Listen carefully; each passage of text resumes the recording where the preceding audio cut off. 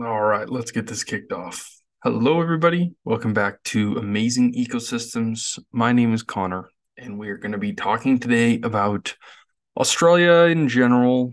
We'll talk about Australia in different episodes, but specifically today, we're going to be talking about the Great Barrier Reef.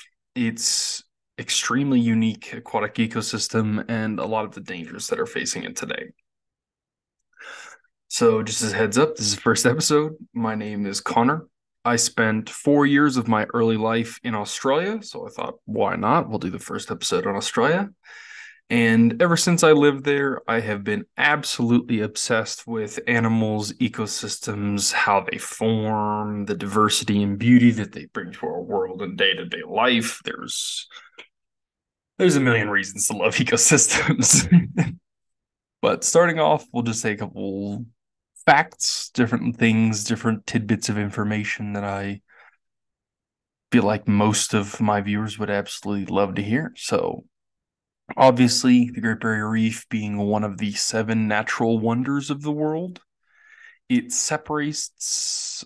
mm, I love it just because it separates itself from a lot of other natural wonders of the world because the wonder itself was formed mostly from biological mass. So, like the Grand Canyon being another natural wonder, the Aurora Borealis being another natural wonder.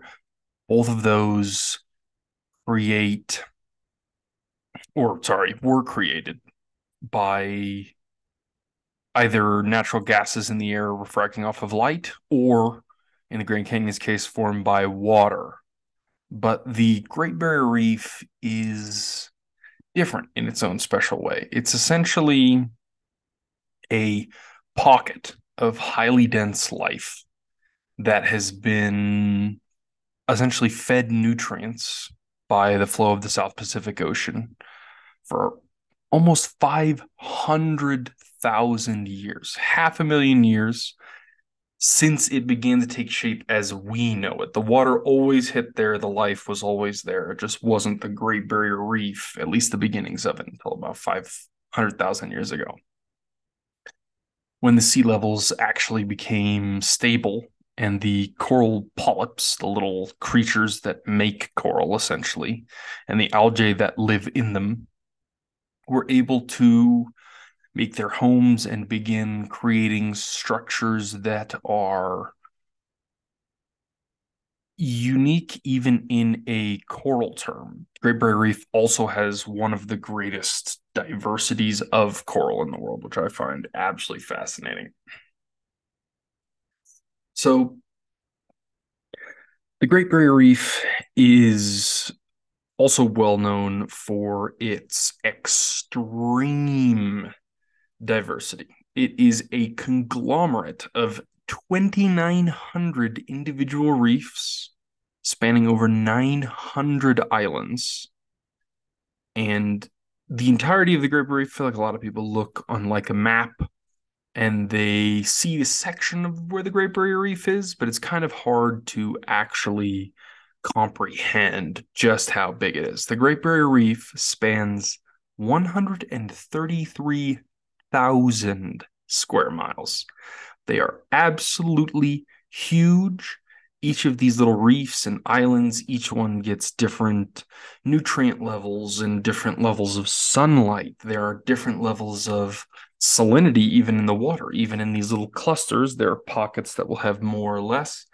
And this primarily is what led towards its extraordinarily diverse ecosystem. It holds over 1,500 species of fish, 600 types of coral, and in almost, I wouldn't say almost unlimited, that may be a bit too big, but countless numbers of plants and animals. So now that we kind of have, now that you have an outsider's perspective on the Great Barrier Reef as a first episode thing, I just wanted to share my kind of my story about the Great Barrier Reef. So when I was living in Australia, I was very small, but I remember bits and pieces, and there's a specific story that stands out in my mind as something I will literally never forget.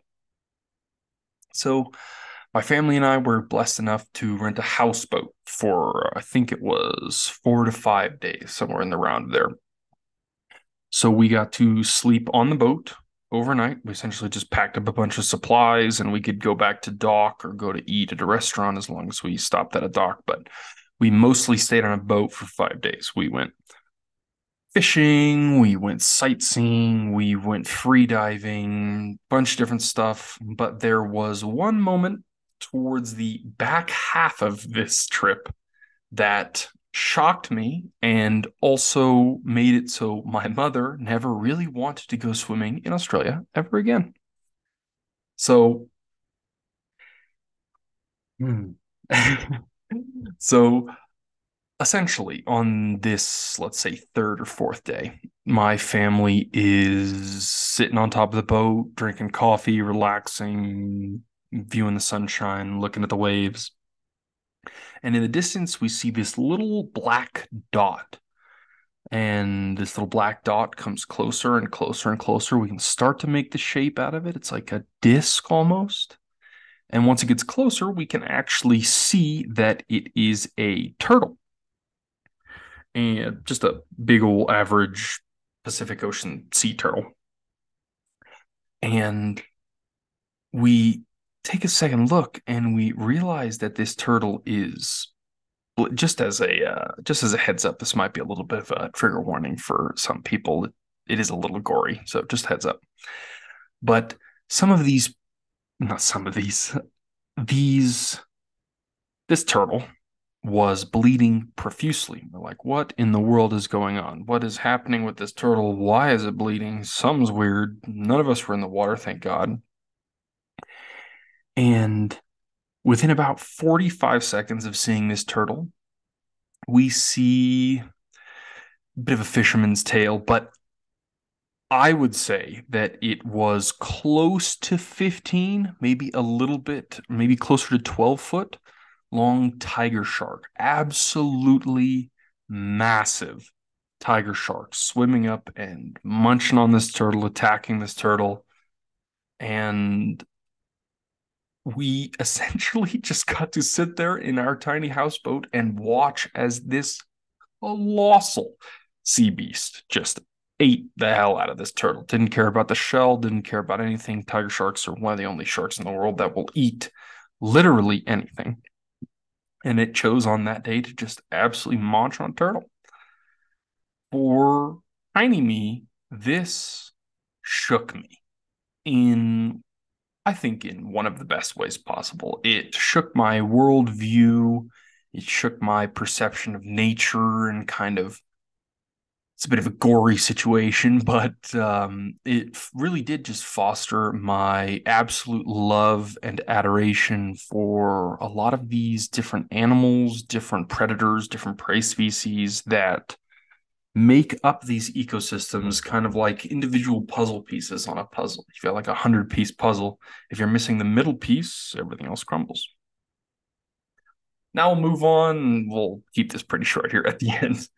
We'll move on to kind of the problems that are facing the Great Barrier Reef as a whole. So, something that absolutely blew my mind while I was researching to do this is that in the last 3 decades, the coral reefs in the Great Barrier Reef have declined, and that's either bleaching or they just fade away, by nearly 50%.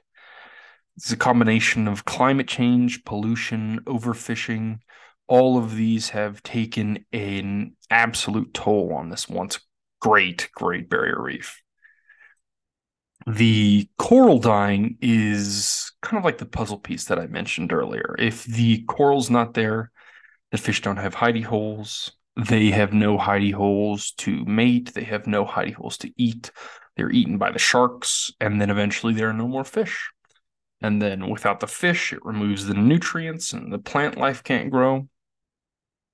But I have faith. This is a big problem that we're facing right now. A lot of coral reefs are going through bleaching and other essentially dying processes. But this is also a very natural state for reefs. Reefs in history's eye have been growing, degrading, dying off, regrowing since polyps first started to make those reefs. I have faith.